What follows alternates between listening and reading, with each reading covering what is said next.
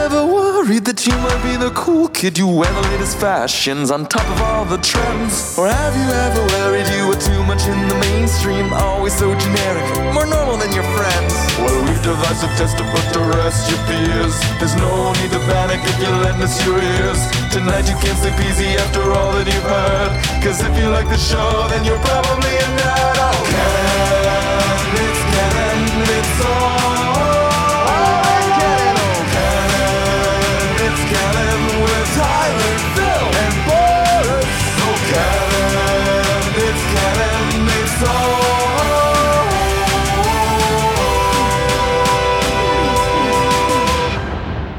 in Canon. It's Monday. You know what that means. It's time for a new episode of the It's Canon podcast, the podcast where we talk about all things geek, the podcast where we talk about all things pop culture, the podcast where we talk about anything and everything. We're your hosts. I'm Boris, and as always, I am joined by Phil. Hello, hello.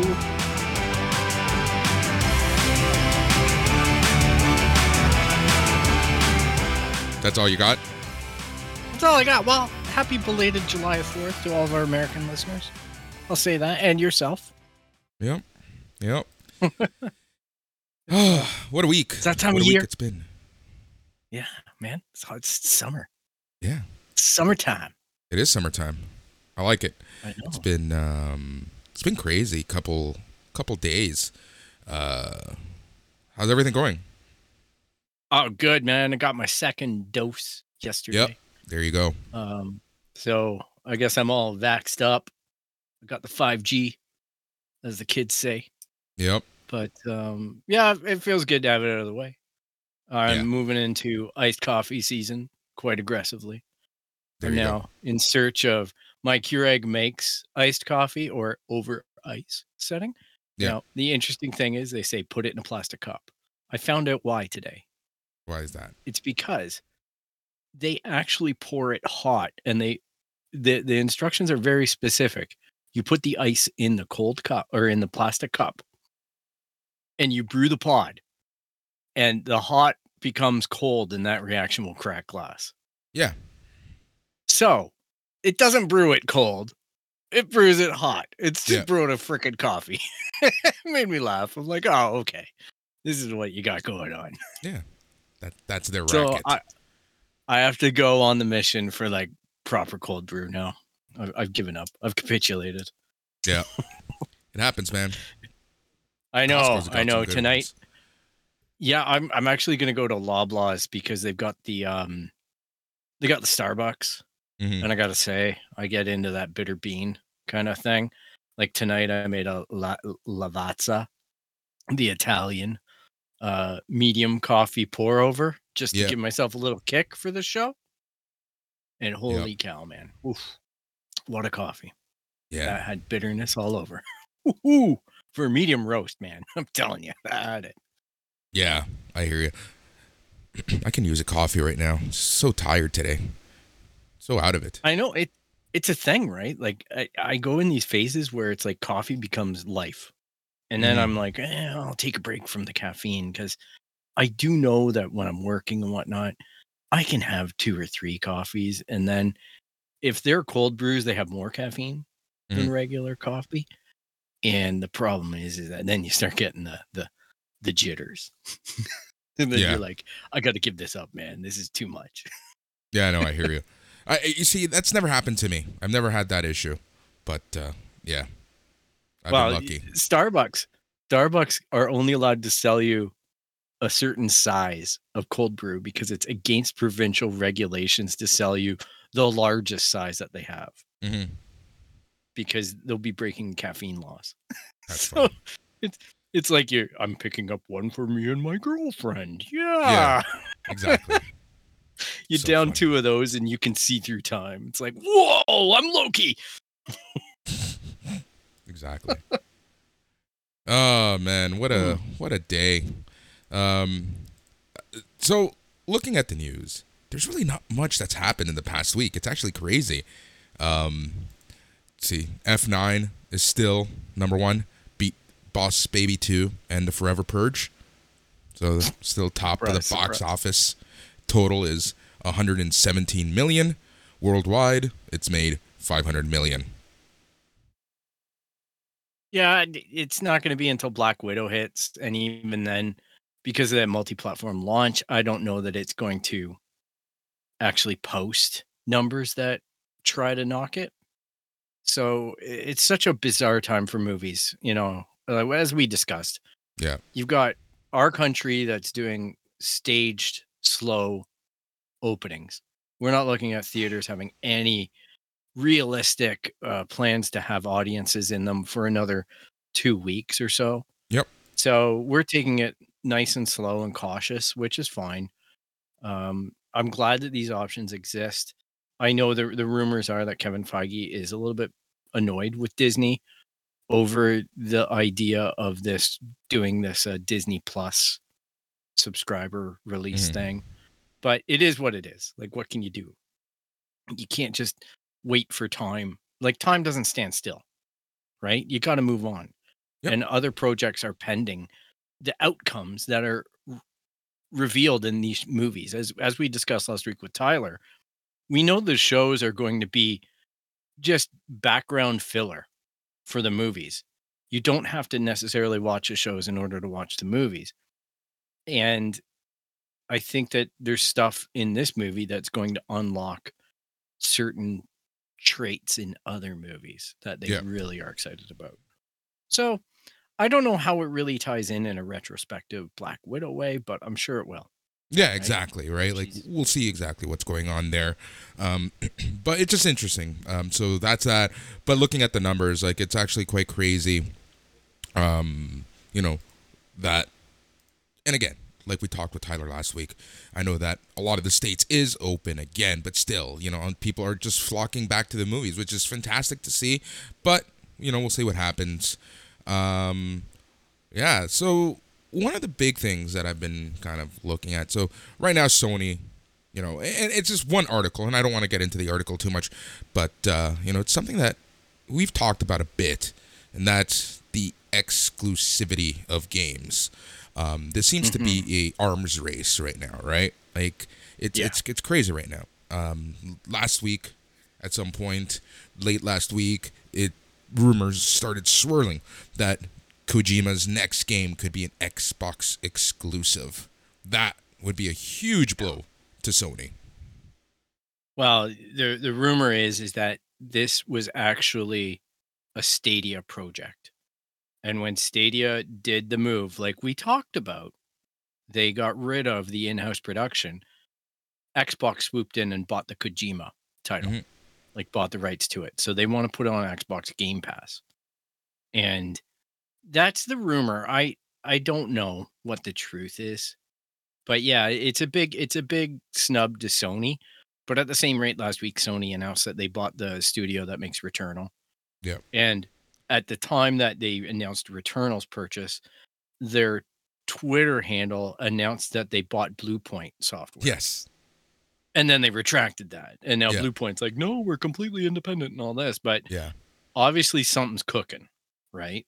And it is an arms race. It is literally escalating studio by studio to the point where we have to ask ourselves, can there be any independent studios anymore? Doesn't Is this seem a thing of the past? Doesn't seem like it. And I think Tyler brought up a great point because he kind of likened it to the software, mid 2000s, right? To 2010s, where basically every software company, their goal was to be bought out, right? And that seems to be what's going on right now with the video game industry, where people are releasing like one major game. Like, perfect example, Returnal, right? We know, we've talked about it on this show, that it was a small studio that was making this. And, it just seems like, they had this one hit and then boom, time to sell while they're at their highest, right? Yeah. And the thing is in the past, it's kind of like music, right? There's a sophomore curse. The second title is almost never as good as the first title, whatever it may be, whether it be a sequel or a whole other venture where they're going all in on. It usually doesn't compete on the same level. So it's a huge gamble by Sony and Xbox and whatnot when they're picking up these indies with the one-hit wonders, Yeah. right? And I'm sure the talent always filters somewhere within the organization. Yeah. But yeah, it's just weird, man. It's just there's so much opportunity in there for things to go sideways, and it'd be like, oh, this is our true colors now. Yeah, we patched up X game and got it out, and people enjoyed it, but we actually have no idea what we're doing when it comes to all these other aspects of gaming or game development. Yeah. I don't know. I don't know how to feel about it. At the same time, I'm not a big as a gamer, I'm not a big indie fan. It's great when an indie is good, but by and large, I'm not paying attention to most of them. It's the AAA titles that always grab my wallet first. It's only if there's an insane amount of buzz around an indie or availability through Xbox Game Pass or free game of the month on Sony or PlayStation Pro or Stadia Pro is giving it away, that type of thing, where I'm like, oh, okay, I'll give this a shot. And then I may enjoy what I find, but it's not necessarily what I go out and crave. Right. Yeah, and exactly. it's interesting to see these big companies buying up the indie studios that develop some of this stuff, even though Returnal definitely like a AAA or trying to be a AAA title. Just Like, because it plays well. Just because it's an indie doesn't mean that it's not AAA. Yeah, it's just hard to know. It doesn't get the same amount of buzz and whatnot. That's all. Yeah. They kind of sneak. They sneak up, right? And they go, oh, well, that's $90. Oh, but it's actually getting good reviews. Oh, and it looks like fun. That type of thing. Whereas a AAA title, you know, love it or hate it, Call of Duty or whatever, they pound the product at you to the point where you consider it, even if it's not something you want. You're like, well, that could be fun. Maybe I'll try the campaign. I'm guilty of that. The minute you start telling me there's no campaign, I'm like, I'm not even going to play with your game. Yeah, exactly. I get it. But yeah, it's interesting to kind of see like how this arms race is really heating up. But you know, do you think that how should I pose this question? Do you think this can hurt the video game industry by, you know, only having exclusives? Or do you think that it doesn't matter because enough people own both systems that they'll play whatever? I think that gamers own, by and large, both systems. There's a huge install base, or there's a base that will achieve a big number for install base. You know what I mean? Like, I went Sony first. Oh man, I'm telling you, each week I'm like, do I pick up an Xbox S? Yeah. Just because of its size, its portability, and then it has access to Game Pass and external hard drive. And there's a lot of things that I can mess with that system to get the most out of it. And I have a 2K monitor on my desk. So I know that I'm eventually going to join the ranks of having an X or an S as well. And I think that that's going to be a huge draw. The more this whole arms race escalates with online gaming and the options, it's going to be impossible. Yeah. But I think it does hurt the industry in terms of the smaller base of people who have to decide one system or the other. And as much as it looks like Xbox is winning the war on that front because they're being progressive with technology, I really think that they're trying to splash out an impression. Yeah. We remark about the fact that most of their marketing is about numbers. Well, our system is 13% better. Yeah. Our system we give away 700% more free games. Stuff like that. They keep on going back to that, and that shows weakness. That shows that they're trying to market a number to get their numbers up. Whereas PlayStation are a little more complacent about it, and they're just like, yeah, we're the big dogs. Like, people want our system. People want to be on a PlayStation. So I do think that as much as people are making out this Bethesda deal or ZeniMax being purchased by Xbox were languishing for years previous to that. Exactly. And we're still years away from having meaningful games that are Xbox exclusive. Whereas That's the thing, Sony right? owned Like, so let's just much. remember, Sony was so far ahead. They were so far ahead. Yeah. But because Microsoft over the past year and a half have just been trying to play catch up, all the attention is going on Microsoft right now, right? But there's just so many exclusive and AAA title exclusives and damn good exclusive that are with Sony still, right? Like, you know, you have the entire Marvel stuff that it's going to be an exclusive. Yep. Just look at what they have sitting in their back pocket, right? We know that God of War Ragnarok or whatever it's called is coming. Yeah. Right? They pushed it from this year to next. Okay. And then you know what's going to happen after that? Naughty Dog is going to come forward and say, we're doing another Uncharted. Mm-hmm. I'll guarantee you right now, it's already in the works. Yeah, Naughty for Dog sure. are doing something beyond Last of Us 3. Exactly. You know what I mean? Like, this is going to be relentless from Sony when they decide that they want to have, like, when they can achieve the install base of PS5s to become closer to the PS4 levels, they are going to unleash a juggernaut of assaultive, combative software releases.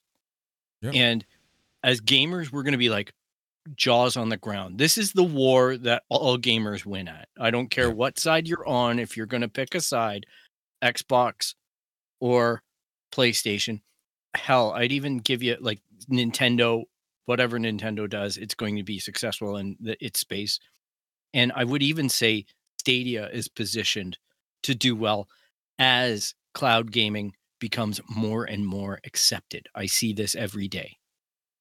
So as this stuff becomes a reality, you're starting to see games that are next gen exclusive on Xbox or PlayStation 5 becoming available for Stadia as well. Yeah. Yep. So the teraflops are there, the graphics cards are there, the performance are there. And here's the funny thing. They released on June 23rd the Stadia app for the Google TV.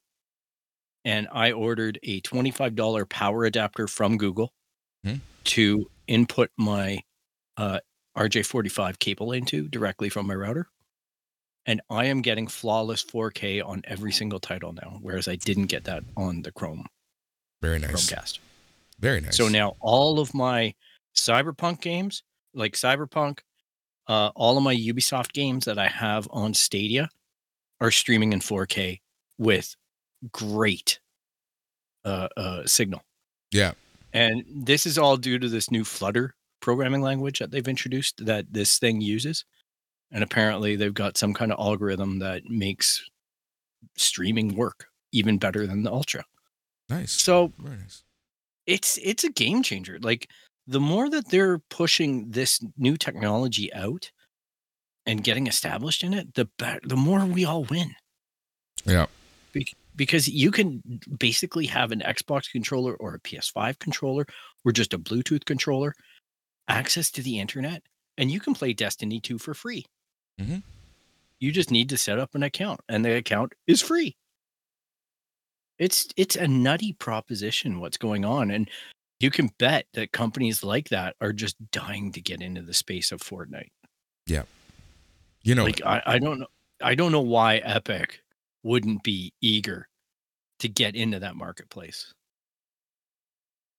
Yeah, that's I'm surprised they're not, right? And like going deep in it, because literally like that's a market, like that's a huge marketplace that like is untapped right now, and because it's so open and so easy to play, anyone can play. You don't need the hardware. You just pick up and go, as we were just talking about. So to me, it's kind of a no-brainer. Yeah, like increasingly, if I'm watching YouTube, for example, and I'm watching people doing unboxing videos, Unbox Therapy is a great channel for me. All right, I watch Lou. He opens up something, he plays it. He gets the smartphone du jour, right? Like the newest Qualcomm chips, the newest everything. And what's he doing for most of his unboxing on the second half? He's playing Call of Duty on a cell phone. Yeah. To show that these things can game. Like, they have graphics processors in them. They have zero lag, wireless. He's just sitting there having a blast, killing people in Call of Duty. So this is becoming real. This is an undeniable thing that's going to manifest, and things like, you know, availability on the stores, whether it be through Google Play, whether it be through iOS, whether it be through Stadia. I don't really know that Epic should care where that 30% scrape comes from. As long as they're getting to more and more hands, who cares? But it's an interesting strategy. I'm sure it's all in the contract. Yeah, I agree. I agree 100%. Yeah, we'll see what happens there. So sticking with video games, last week, again, late last week, it was announced that Ghost of Tsushima was going to be getting a director's cut with more stuff. And it's very confusing how this is going to work if you already own the game. Yeah. We're going to have to read it a little bit, and we'll get back to people. But it's like, if you already own it, you can purchase the director's cut for like $25 or something like that. No. You know, so go ahead. If it's the way I read it is, you can pay $10 and get the PS5 upgraded version. But if you want the additional content, that's an additional $20. So if you want the bonus director's cut content, it's going to be a total of $30 if you previously owned the game for everything. But you can parse it out and just get the PS5 upgrade graphics for $10. And then there's another version that you can buy if you've never had it to play on the PS4 or the PS5. I don't know how much that is, but the fact that they tiered the PS5 with the bonus content is throwing people into a loop. Yeah. And Exactly. fair enough. Like, honestly, most of my games upgraded to PS5 versions for free. So this is a little bit weird. But and apparently this is something that we're going to be seeing more of. Not necessarily like this tiered pricing for the upgrade, but director's cuts. How do you feel about this? Ghost of Tsushima will be the litmus test. There's going to have to be a standard if they're going to do this, because I'm already bitter about just re-releasing the game. Mm-hmm. You have to do something like Mass Effect Legendary didn't feel like it was a complete ripoff because it included 3 games and all add-on contents, plus upgraded graphics and engine.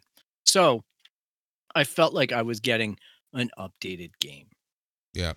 So that was worth the money. But when I see a game that essentially came out, like, let's just say Last of Us Part 2 did something like this, I'd be a little bit bitter about it, because I'd be like, I already spent my $70 on that game. And you knew that this was going to happen.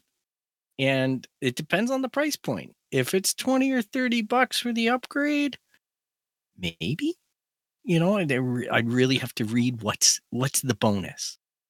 And maybe I need to be a little drunk in order to buy it, right? Like, maybe it's more of an impulse purchase. But on the surface, I get a little bit crusty about it, because I'm just having to buy the same title over and over again. I want new content. I want to see the boundaries pushed by creators. Yep. I want to see something new. I want to experience something that maybe I never expected to experience. You know what I mean? Like, Life is Strange. Didn't expect that game. Life is Strange 2 takes place with another character in the same universe, but a completely different angle on it. Yep. Congratulations, Square Enix. You've basically given me a chance at having a whole different experience under the same title. Great. So, you know, I'm going to relate to what it is you made, but I'm also going to be experiencing something new. I like that. So that's kind I just of what find that Last of Us 2 was, right? Like, yeah. It was well, the Last same of Us 2 characters. was a bona fide sequel, and it carried the story forward. Yeah, but and it did I just it mean on its own terms. in general, right? It's the same thing. Like, you know, you played new characters. Yep, exactly. But that's a genuine sequel that's giving me a new experience. Yeah. But when you take the same game and then you tweak a part of it, that's tough, man. That's really tough. It's either you're making the graphics better, or you're giving me a different map mode, You know what I mean? I'm like, do I really need that? Like, that's Yeah. why I say this is going to be the litmus test. Well, I'm going to go in there and look at this extra content and go, well, was that there's justifiable? also like another game was announced with having a director's cut, and that's Death Stranding, the Kojima one. So Yeah. we'll see, kind of like, we'll see what this means. Like, I don't know. It's, to me, it's kind of a farce that the whole director's cut stuff in a video game. Like, I get it, but at the same time, it's just like, how much did you really have to change to the final product? Like, why is it a director's cut?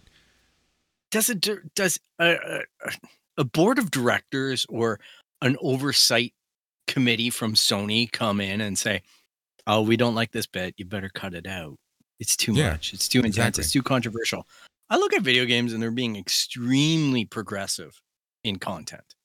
I don't see it as a movie as far as that goes. Now, maybe parallel budgets and it may be even higher revenue returns and whatever we might notice in the industry. But by and large, I don't believe that the directors are suppressed on what their vision is. It just, to be honest, it feels like with Ghost of Tsushima, Sucker Punch didn't see it being such a big success, are cashing in off of it. With Death Stranding, it's a fanboy grab. It has a loyal following. It's going to, I will guarantee you that the news will break about a Microsoft exclusive Hideo Kojima video game at the same time frame that this gets hyped up for marketing. Yep. Because then they're going to go, yep, but you are going to have to wait for the Hideo Kojima and it's going to get pushed and COVID and blah, blah, blah, blah, blah. But we've got this now. Yeah. Get over here. If you like Hideo Kojima, and you know who wins? Kojima. Yep. Exactly. That's the rub. That's the sad part. And like, I know that you're going to buy it. No, probably at not. some point. No, probably not. Realistically.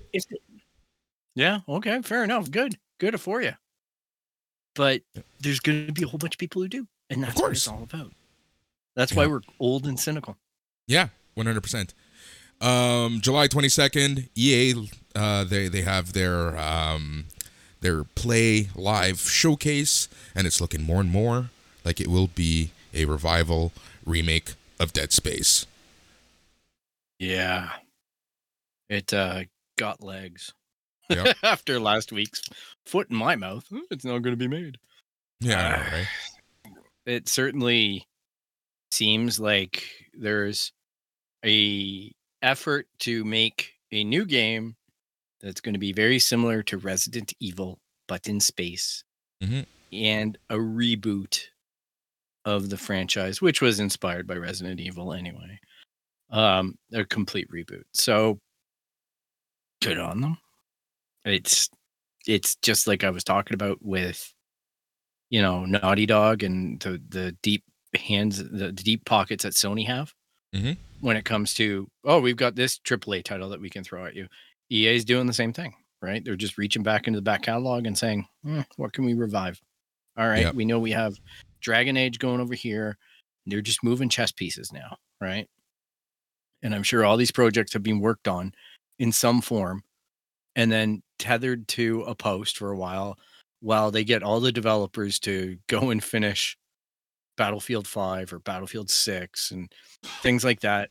That seems to be the dev cycle. It's like, everybody hands off what you're doing. We need FIFA out in October. Yeah, exactly. Yep. So it's like, you are now loot boxes, FIFA. bitches. Exactly. So, oh my God. Could you imagine if Dead Space is going to have loot boxes? Oh, I fucking hope so. Oh, they'd be little coffins. Yeah, oh, God. Oh, Lord. I know, right? Is gonna be... All right. I'll cringe. I'm telling you, my video game past is going to be like, no! Killing me. I know. All right, so that's video games. Let's move on. Some sad news. Just today, it's been announced that Richard Donner, director of films like Superman, starring Christopher Reeve, Lethal Weapon, The Goonies, has died at the age of 91. Yep, sad day. Yep. Sad to hear of his passing. He lived a good life at 91. So I hope that he's resting in peace. And I really want to thank him for his contribution to my childhood. Yeah. Those are some pretty iconic films that he's made. To say the least. It's crazy. So thank you, Richard Donner. And rest in peace. All right. So I was scrolling on the interwebs and I saw that Gabriel Luna posted a picture from The Last of Us set in Calgary. There you go. They're on schedule. They said that they would start in July. Here we go. Yep, a year. Mm-hmm. And you know what? Then there's post production. So Yep. this thing's not going to be out until 2023. We'll see. It depends, right? Like, are they filming just one season or are they filming both seasons right now, all at once? Good question. I'm assuming. Then, I'm assuming if they have them for a year, they're going to be doing both, just so that they can film everything they need, especially Pedro Pascal, right? Like, we know what's going to happen with his character, and you know that they're going to probably want to film flashbacks and stuff like that, right? But I'm assuming that they would be filming both seasons at once. Yeah, and I guess you can get a post crew up and going depending on your shooting schedule and your ordering and whatnot for the episodes. You might be able to get a season 1 into post while you're filming a season 2 type thing. Exactly. That's kind of what I was thinking. Yeah. It's all about the logistics at that point and the reshoots, right? Yeah. Whenever you get your dailies back and you look at stuff and you go, this is not going to cut what we thought it would. It doesn't have the chops. Yeah. But I'm not an industry professional. This is just stuff that I've been able to glean off of what I've been able to learn about filmmaking. Exactly. And, you know, I just assume that these are logistic challenges, but I've seen production companies do it. So you look at Lord of the Rings and things like that. They've been able to manage this kind of stuff. So, well, Lord of the Rings, the prequel series that they're making, apparently they don't even know, like the actors don't even know when their contracts are up. They're just filming, and that budget is going to be insane. That's the Amazon money, man. Yeah, I know. I will say this. I watched The Tomorrow War this week. And holy crap, did Amazon ever spend some money on that movie?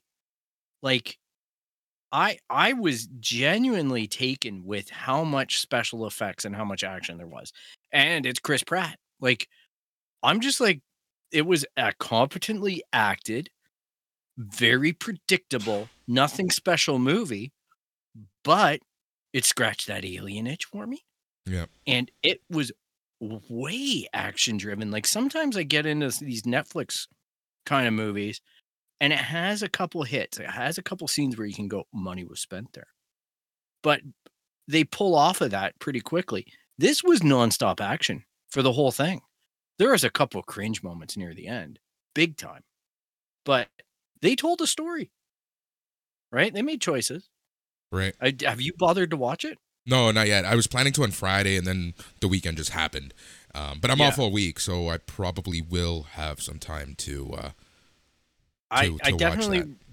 recommend you check it out. Like if you're a sci-fi fan, because there is that annoying time stuff that pretty impossible to escape. But I thought overall, like it tended to be something it wasn't. And that's what I really appreciated about it.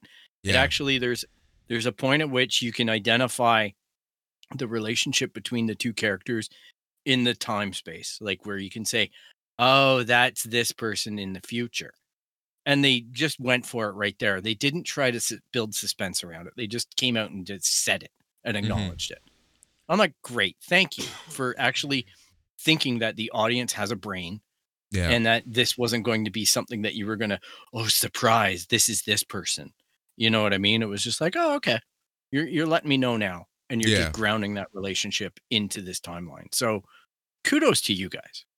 So I like that. I gotta say, that's what I liked about it. There were certain things that they did that were very lazy. Yeah. As far as story, but it's what you do. It reminds me of Armageddon. Oh God. Okay. You know what I mean? Like there's certain things that just fit the narrative that they're like, well, this can happen in this world. And you're like, all right, but the bigger movie, the feeling you got off of it was, hey, that wasn't bad. There's a lot of action in that. Things Yeah. blew up. World saved. Yay. Love it. Yeah, some crazy cancellation news. Not too surprised, considering that it was based off of a one-off book, and that is HBO has officially canceled Lovecraft Country. Look, that thing started out great. We all talked about it. We all fell in love with it. It had a great few story episodes, but it also meandered in that season badly. It languished on certain episodes. Yeah. It lost me week after week.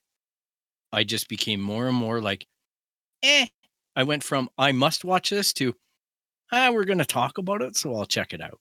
Mhm. You know what I mean? And that was weird for me because it was a time when we're all at home consuming media, and that just lost its steam. So I'm surprised it took them this long to make the announcement, but I'm glad that if they're not going to be all in on it, then just get out now. Yeah. That's what it comes down to. That's exactly it, because like they would have to extend the story right at this point, and you know this doesn't surprise me at all. It is what it is. Yeah, there was some great storytelling in there. There was a lot of people who stood out as accomplished actors, actresses, and whatnot. So I wish them all the best in whatever projects that they find here on out. And I'm glad that the show existed. Mhm. But I just don't want to see it become. Remember Heroes? Yeah. Remember the first season of Heroes, and you're How like, amazing it was. this And then show is literally awesome. after that, every episode just got worse and worse and worse. Yeah, and they then blamed it on the writer's strike. yeah. And then when they brought The it show back, just- it was even worse and worse and worse. And that's now the litmus test for any show that I think about, where I'm like even when they canceled Jupiter's Legacy, I'm like, maybe it's not bad. I enjoyed the first season, but if you're not gonna be all in on it, then Netflix are really good at ripping the Band-Aid off. Yeah. Fuck it, we're done. He's got another movie. Yep. So there's that. All right. So let's talk Lego. Let's talk Star Wars, and let's talk ship names. You can take this one, Phil. All right. So last week we had LegoCon, the first Lego convention. And according to Lego, it was the best thing since sliced bread. Now, we knew all the sets anyway. Like anybody who's dialed into the Lego community, the leaks have been going on for months. So there was no surprises. But the one that did stand out was the fact that Boba Fett's ship, Slave One, has now been renamed, apparently by Disney, to be Boba Fett's spaceship. Because let's just face it, they don't want it to be called Slave One to kids or anybody. They just want to make that name go away for a product place. Yep. And here's the thing. Everybody's making a flap about it online, and people are defending it and attacking it. It's Sony's prerogative to do whatever. It's still the Slave One in canon. All right. The next thing is that they've been renaming it Boba Fett spaceship for a while now, and no one's made this much noise. Yep. There's Topps trading cards that say Boba Fett spaceship.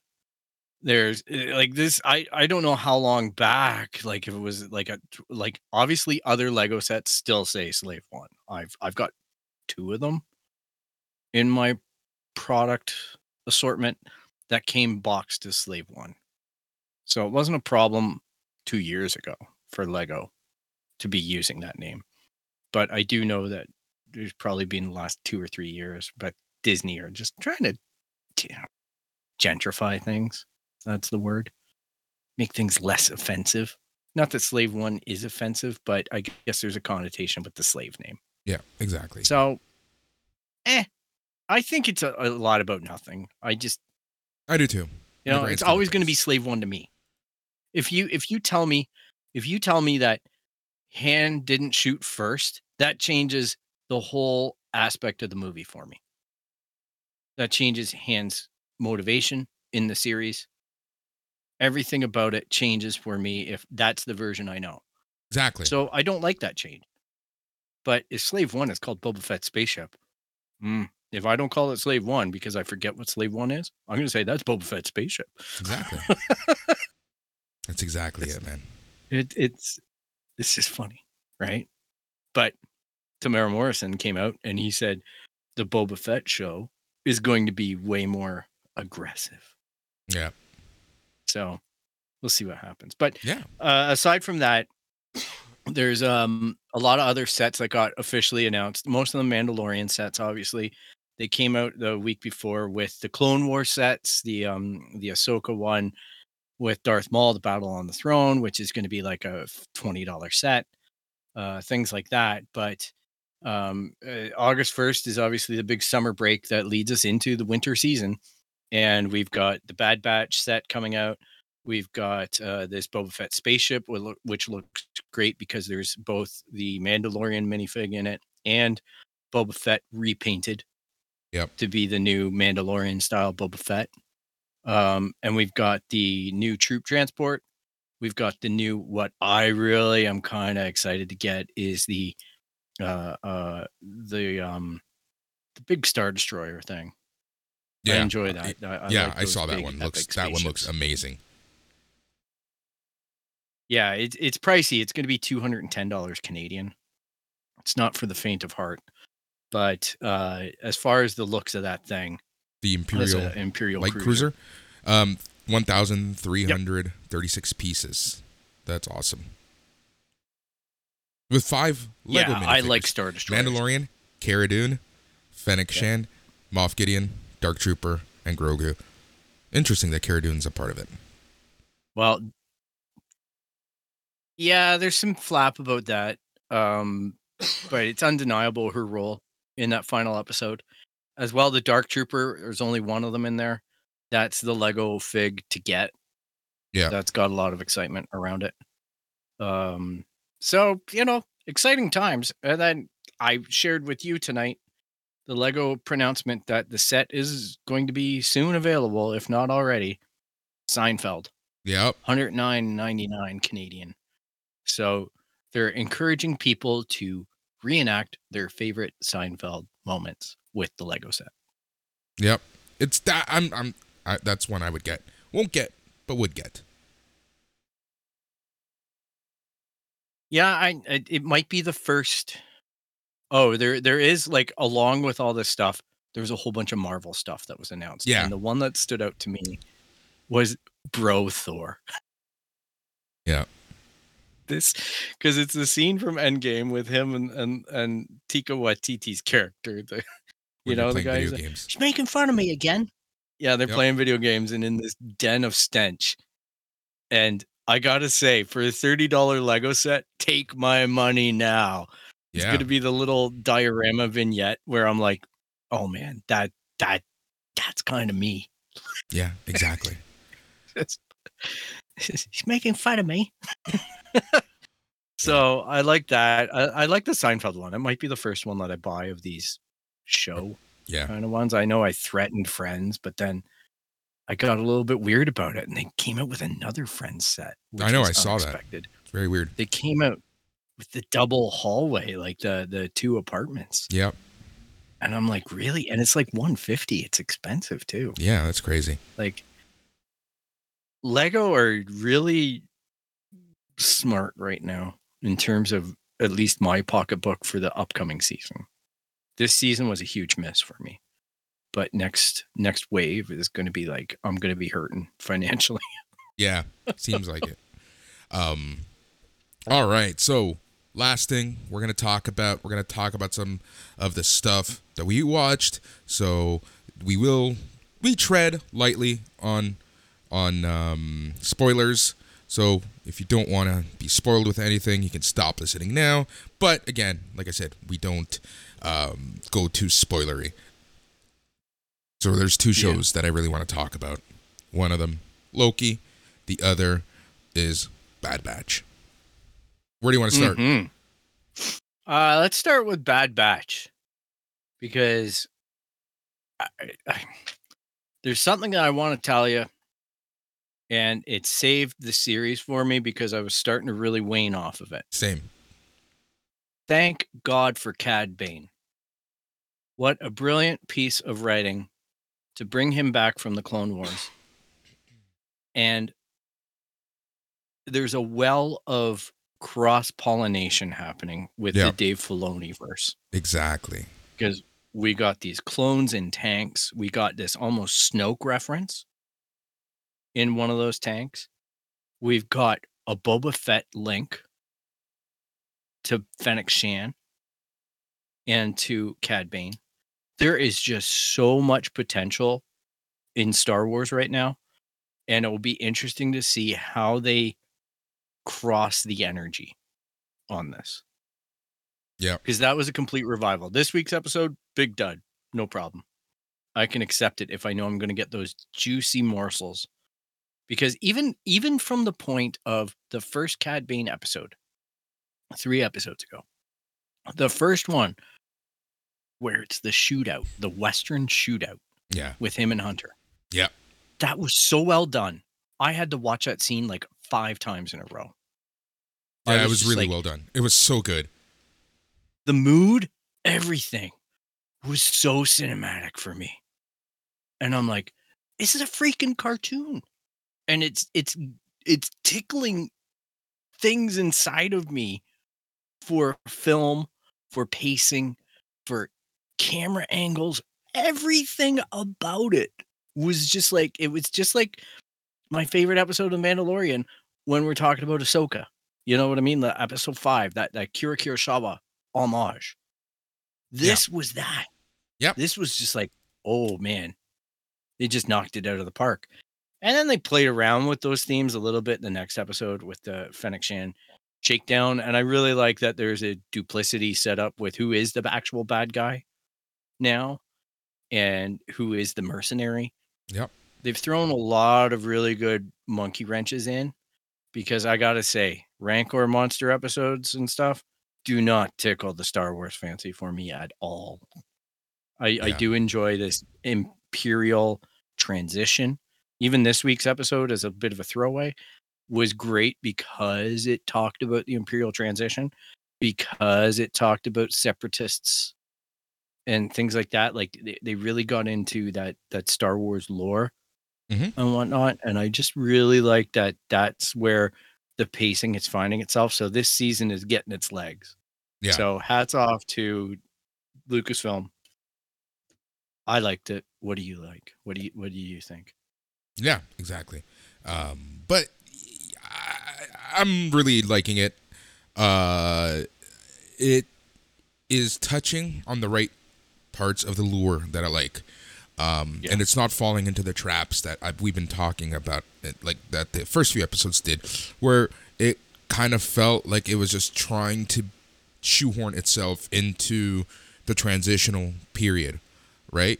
You know, as they're building the Empire. So I'm really liking that it's getting its own lure. It's getting its own story. It's getting its own, just a lot of stuff. So I'm really enjoying it in the grand scheme of things. And yeah, like I'm liking the characters more. Like there's more to them. There's more meat and potatoes with all these characters. So yeah, it's a win-win right now for me. Yeah, because they're building out the external characters. They're building out the Empire characters. Yep. And they're building out Hunter. They're building out the crew. And they're establishing the relationship with Omega and the boundaries of said relationship. I think overall there's been good progression, right? Yeah. And it's elevated itself above Resistance to me. Same. Resistance was, really aimed at kids, and there's Yeah, nothing wrong with exactly. that. That's exactly it.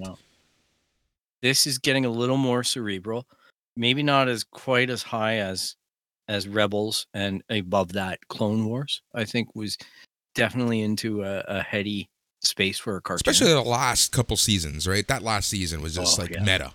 Like, it was just insane. Yeah. The last season was insane, and some of the earlier ones were insane, like the whole Mortis. Yes. When I go back to those episodes, I am constantly shocked at how much of heavy storytelling there is going on in that space. Yep. And with underdeveloped characters. Like, if they would have known that Snips gets to be who she is, it would have changed everything. But it's part of the progression, right? It's part of the journey. So kudos to them.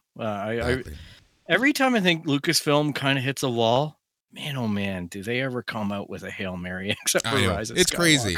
That's why, just Jesus, take the wheel. I let them do what they want, and I'm just going to sit and enjoy it because I know that eventually it'll all work out. That's one thing I've learned about, at least the TV division of Lucasfilm. Yeah, the TV division, big time. Yeah. The movies, we need some work. Yeah, we need some work. We need some polish there. But we'll see what happens there. All right, so last thing we're going to talk about before we go for the day is Loki. Holy shit, is this show good? Wow. I got to say, episode 3, I know everybody dumped on it. Yeah. I know people were like, this is the slowest episode, filler.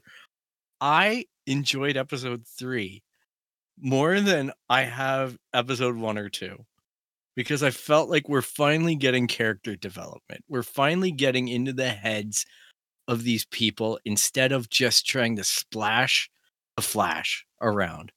Yeah. And trying to zing people into walking away happy. This was a great episode for me for character development. And then it springed right into episode 4, which went full on insane. Full on.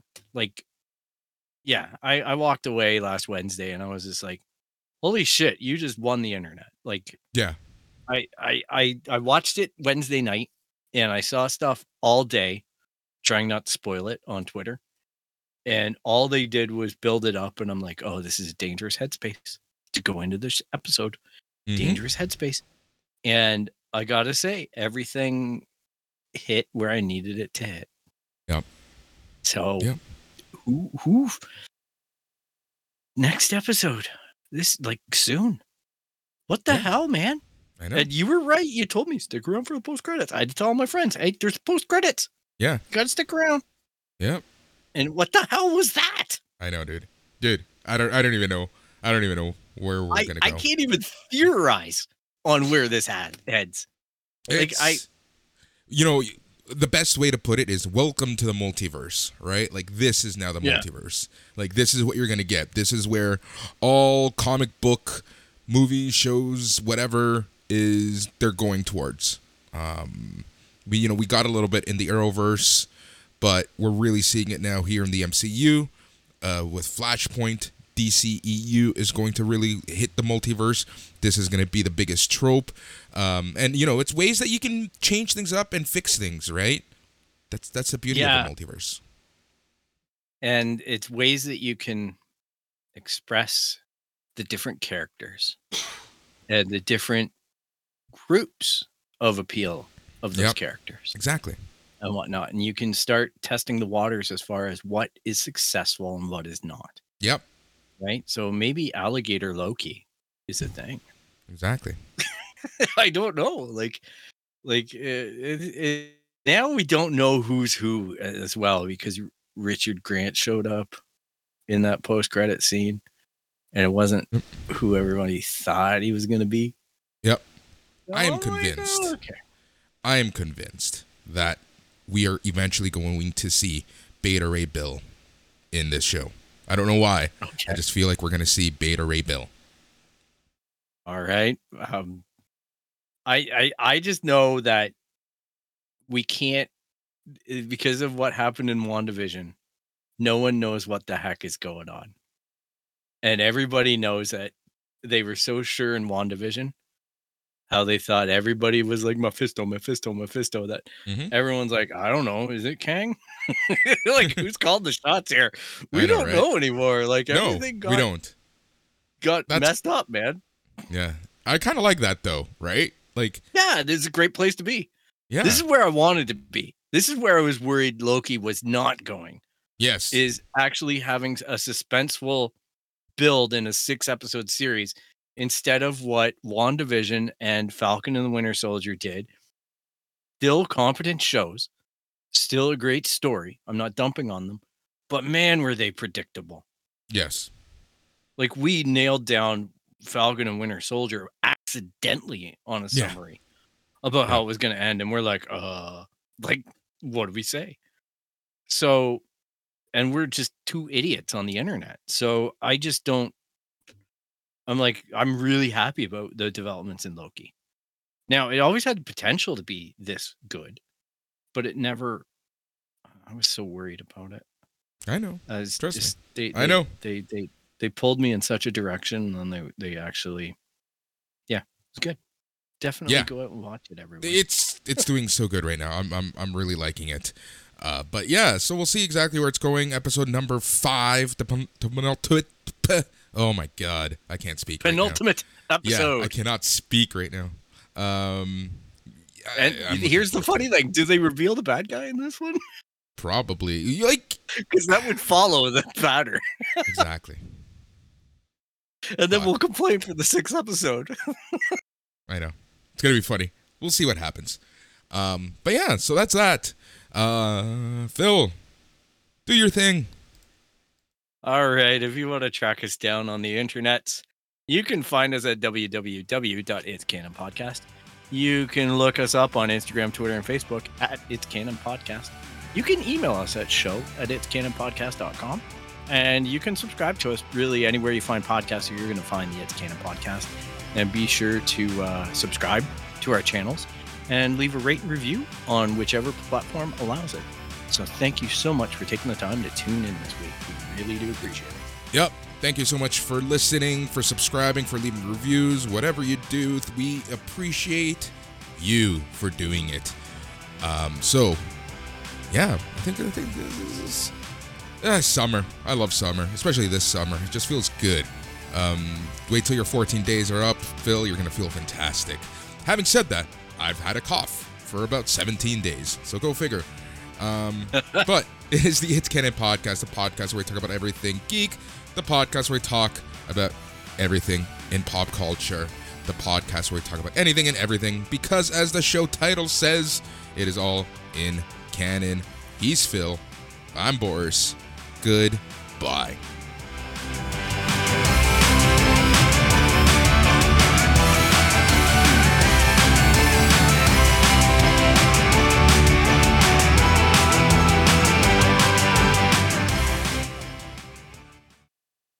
And we're done.